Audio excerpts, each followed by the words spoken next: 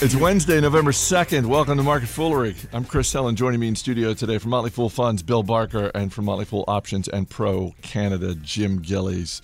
Yesterday's episode was so great, we decided to just get the band back together again for today's episode. Yes, sir. Really is just a way to make it up to listeners for yesterday. Did you get any responses about yesterday? I didn't get any. Silence. It was dead silence. Dead silence. Which is No really emails. the worst thing from listeners, to be like, yeah, that episode was so There's nothing bad. to say. Yeah, there's nothing to say. I did, however, get a response from Bath and Body Works. I did, as we discussed yesterday, I did contact the company about their scented candles. I did get a very quick reply from them. We'll get into that, but we're going to go earnings today, and in particular, we got a bunch of restaurant stocks to get to. But let's start with Shopify, the Canadian e-commerce company. Shopify's third quarter loss was smaller than expected, so of course shares are up about 7% today. Naturally. That's because that's how we roll with unprofitable e-commerce companies. This is a very new, very small mega growth story. So it's the typical story you may have seen, and I can say like Amazon back in the 90s, early 2000s. This is probably not Amazon, although they do work with Amazon. But it's probably the closest thing that you're going to find in the Canadian market to a rule breaker, to use a David Gardner term. Fast growth, being called overvalued by everyone and their dog. As long as the top line growth is there and they're gathering additional merchants, they basically help small merchants, small stores, players, single individuals put up their own online commerce stores. They have a set of tools where you can use their tools to create your website, your online store quickly, simply, and they just monitor and work it for you. They have partnerships with people like Amazon. In fact, Amazon abandoned their offering to then partner with Shopify, which is an interesting vote of confidence. When Amazon essentially says, we'd rather, in the great make versus buy decision that businesses have to do all the time, we would rather buy from Shopify or partner with Shopify than make it ourselves. That's a pretty great vote of confidence. But the story here is growth, fast growth, and I think revenue was up 90 plus or something % this morning. Better than expected, and so that's why the stock is up. And unlike what my good colleague here says, this is a well understood story around the Fool. It's a recommendation in several services, including the aforementioned David Gardner's Rule Breakers. So, what is the leadership like? Because leadership always matters, but it probably matters a little bit more for young upstart companies. Yes, and so where Shopify got its start, it's CEO Tobias or Toby Lütke, and I'm sure I'm mispronouncing that. But he originally, he's a bit of an outdoorsman, a bit of a snowboarder, and so just over a decade ago, the whole point of the story was he was going to start an online commerce business to sell snowboarding gear, and he's a programmer, and that's what his background is, and he and his colleagues quickly realized that, well, we're not going to make much money selling snowboarding gear. That is a niche business. But you know what we're going to make money? We made some really great software, and that's what we're going to make money selling. And so the business has grown from there, and it was taken public, I think, about a year and a half ago, maybe 2 years ago. But I mean, so Toby is still in control. He's the Jeff Bezos, the Mark Zuckerberg, the whatever you want to. Visionary young leader. I guess Bezos isn't that young anymore, but who has started these businesses and really drives the company culture and drives what's going on. So he is he's still in charge. He's firm command. He's got voting control for the company, and it was a good quarter in terms of what we want to see, which is we don't really care too much about earnings. The operating loss is largely non-cash. They are cash flow positive, not much cash flow positive. And so the top line, as it expands, and the gross merchandise volume that they allow to process is going up. Number of merchants they have is going up. That's what we want to see. Last question, and then we'll get to the restaurants. This is a stock that's up 60% year to date. Yeah. That's exciting if you're a shareholder. I'm wondering for people who are just hearing about this company or just starting to look at it now, is it too pricey, or is this one of those situations, as we've seen before with young upstart companies? Look, this is the cost of doing business. Yep. It's not cheap. This is a stock that is never going to look cheap. Yeah, it's not cheap, but it's I believe, tilted towards the second part of your statement there, which this is just the cost of doing business. This is the way it is. In Pro Canada, we do own some shares at a much cheaper price than today, so yay us. We don't own enough shares, frankly, but we've been dabbling on the edges with selling some put options as well to either pay us some money or get us a second, third share set of shares. So we like it. We do like it for the long term. I think it's maybe around a $3 billion market cap today, which is still tiny and in the world of e-commerce. I mean, they're either going to get a lot larger or someone else is going to buy them out. But with the leadership that they have and the control the leadership has, they'll only get bought out if Toby wants them to be bought out. Texas Roadhouse's third quarter was the 26th quarter in a row of traffic growth. That is a hell of a nice streak that they're on, Bill.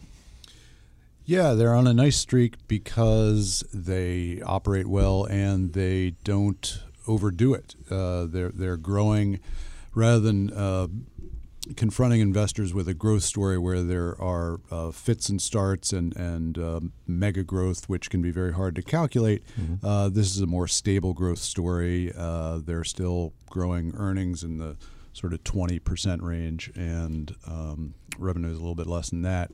But by opening stores, so if you can simultaneously open more stores, get more people coming into your stores, restaurants in this case, every quarter, and improve margins, when you combine all three of those things, you get good earnings growth again and again and again.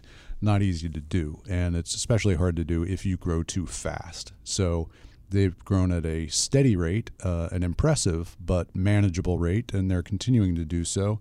A little bit light of expectations, so the stock is down a little bit, but it's been quite a good performer for quite a while. Remind me the name of the CEO, because I think that you and some of the members of the Full Funds team have met with him or interviewed him. Yeah, Kent Taylor was here for one of the mutual funds annual meetings, the most recent one, which was back in the spring, and he was our guest to talk to shareholders who could make it to the annual meeting.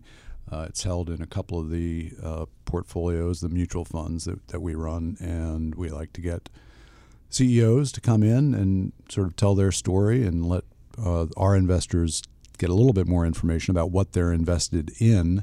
And he was able to make it this year and gave a good presentation. I think people probably were happy to have their money invested in the company through the mutual fund, and we look forward to following this one for a while. Let's stick with the restaurants and move on to Chuy's. Third quarter profits were higher than expected, but their same-store sales barely in the positive column. Barely, but... You'll take it. We'll take it. 0.3% comps. We'll take it. 0.3. It was the 25th successive quarter that Chuy's has posted same-store sales growth. Last year was up 4.2%. Okay, so I was just about to ask, was last year some sort of phenomenal double digit? And it wasn't, but it wasn't. But you do enough mid-single digits in a row, and eventually you have to get. You're going to start pinching it, especially if most restaurants will do a price take once a year or twice a year, perhaps, where they kind of gradually move up their menu, the net or the aggregate cost on your menu. Unlike Texas Roadhouse, and apparently we're hitting all the Tex-Mex Humidex restaurants this month or this day. Humidex? The Humidex hot food. Okay. No. Sorry. Okay. Is this a Canadian term? You guys don't have a Humidex down here? You'll never hear about the temperature is, it's 25 degrees, 30 with the Humidex? No.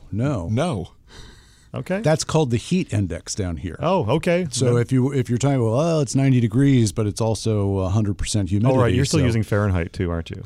And is this the first time the podcast has got off the rails, by the way? Like all right-thinking cultures, yes, we're still using Fahrenheit. Only country in the world using it. Anyway, back on topic for Chuy's. Best country in the world? Is that what you said?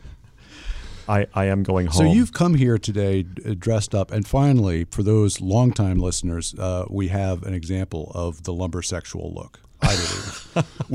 Sure. So this episode is a Facebook Live episode. So the video is streaming live on Facebook now. But for anyone who wants to, anyone who's listening to the podcast and is thinking, oh, what is Jim Gillies wearing? Nobody's thinking that. Well, they are now. That Bill referenced your shirt, and you can check it out. You can go to the Motley Fools section. I think it qualifies because it's more in the tidiness of the facial hair, and I mean it's not plaid exactly. Not exactly. What we would call He this looks shirt. sharp. He looks sharp. Yeah. As do all We are lumbersexuals. really off the rails at this point. Okay, sorry. No more so than usual. You were making a point about I don't even Humidex. remember the point. But just we're just hitting all of the Tex-Mex restaurants, all that type of food, and this is pretty good. I'm right off the rails where I was going to go with Chuy's.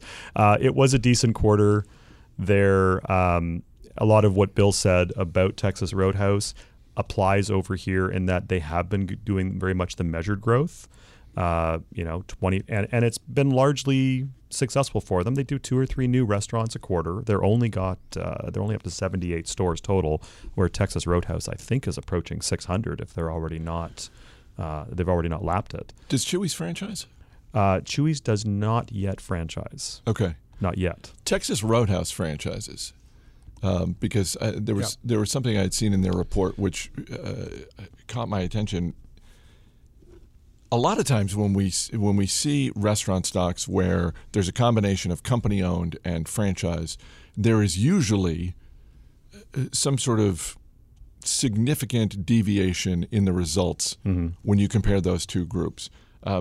Texas Roadhouse, the sales growth in this latest quarter was almost identical.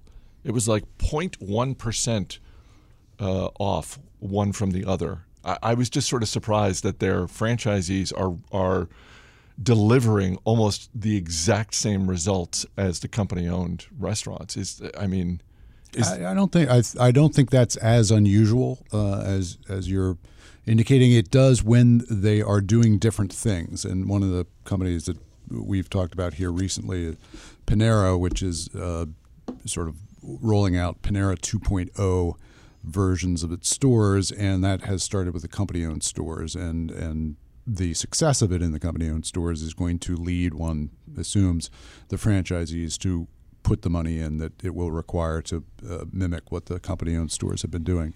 So at a time when there's a difference in what is going on between the company-owned and the franchise operations, you would expect different numbers. But Texas Roadhouse is really not in that position right now. It's pretty much the same experience across the different stores.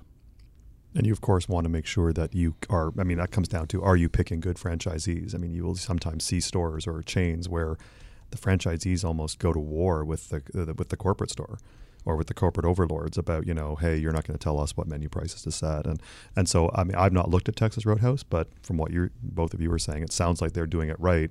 You got a few examples of companies where, like the existing franchisees get really, really cheesed off at corporate management. And you kind of go, okay, well, what can that be doing for performance-wise? But as of now, Chuy's, again, they've only got 78 restaurants.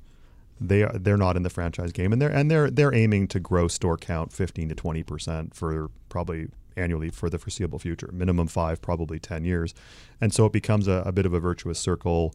They have no debt. They're nicely cash generative. All of that cash is going into new store development.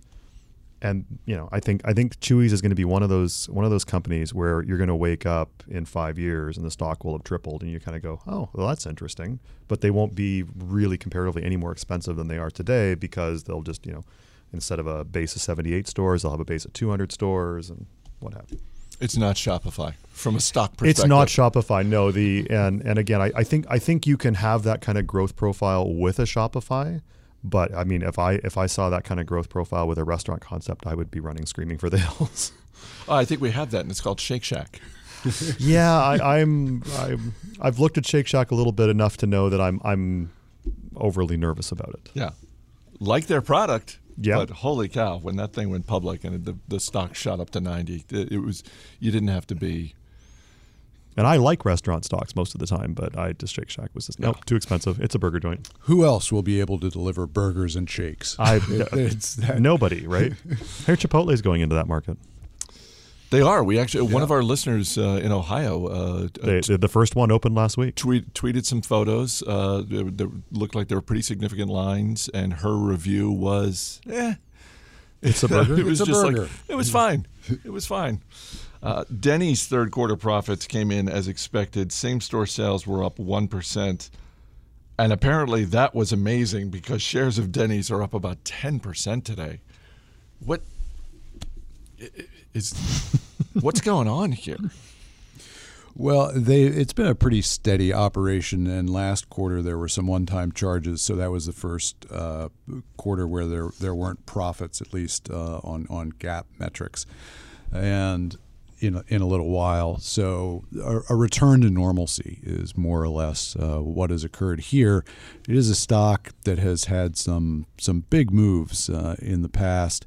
And over the last 2 years, as a stock, has really flattened out a bit, and the operations have sort of caught up to where the price had moved. If you go back to 2014, it had some rather dramatic improvements in operations, and the stock price followed. So since then, sort of digesting that, 1% comps for the quarter. This is really not that exciting a story. And it's just kind of recovering from last quarter where there were those one-time charges. They're remodeling some of the stores, and that is beginning to show up in some increased sales, but not, it's the same thing, really. I mean, when you go into a Denny's, you have certain expectations about what you're going to experience, and I think investors should have reasonably similar expectations about what they're going to experience with a quarterly report.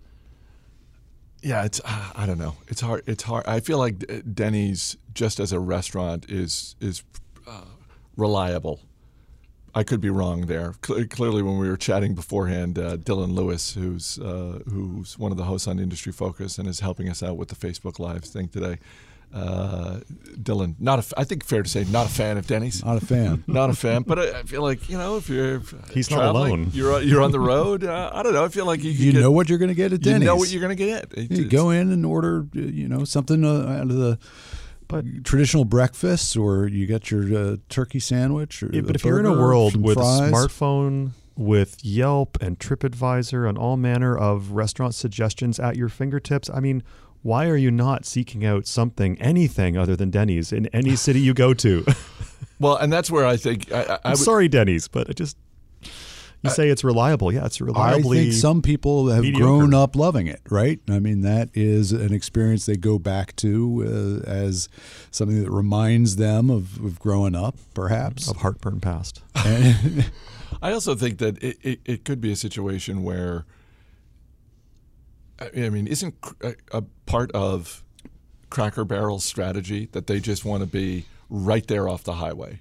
So I feel like Denny's could be pursuing the same strategy, or maybe should be pursuing the same strategy, where it's like, I'm on the highway, I need a meal, but okay, it's right there. I know when I'm going to get there. I don't. Whereas in any sort of an urban setting where there are other choices, and as you said, Jim, you've got your smartphone, and it's like, no, I want a local diner.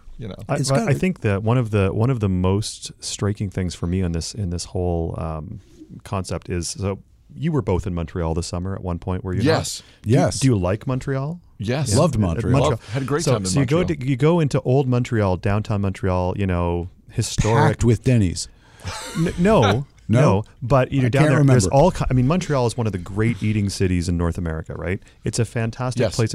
And in old Montreal, with all of the centuries old, stonework, there's a Domino's Pizza, very prominently located. I'm like, who on earth is coming to old Montreal and ordering Domino's? This is no slight against Domino's, but who's ordering Domino's, Pizza Hut, Pizza? Sounded like a slight against Okay, Domino's. it's a mild slight against Domino's. It really did. But who is going to chain restaurants in these fantastic areas of history and culture and food? I don't get it. Americans. Well, there's probably a few Canadians going too, but I'm like, aim for better is what I'm saying. Aim for better. I think that you'll find similar restaurants. I was saying this is coming in from Montreal. someone who owns and recommends a lot of chain restaurant companies. So I am nothing if not hypocritical. Yeah, they've got plenty of unique spots there, and they've got some of the chains, and just enough to offend you, which I think is probably the strategy. That From their standpoint, mission accomplished. There you go. So on yesterday's episode, Here we go. hang in there. I feel like that's the not to revisit that train wreck. yeah.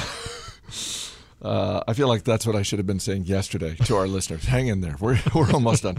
So yesterday we talked about Bath & Body Works, which is one of the companies in the L Brands portfolio, and we spent way too much time talking about the scented candles. But I made good on my promise. I contacted the company to say, you know what?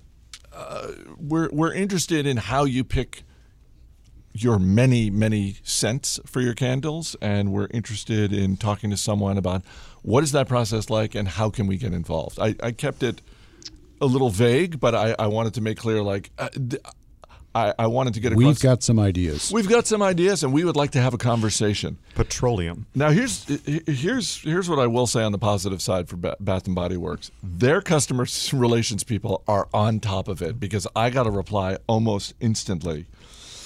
You didn't recognize that as an auto reply? No, I don't think this. It was a form. It was probably a form. It's It was a a cut form. and paste It's a form email. Yeah. from Jamie, Senior Customer Relations Representative at Bath & Body Works. And I'll just read it. Dear Chris, thank you for emailing us. It's wonderful to have customers like you who take the time to share their thoughts and suggestions with us.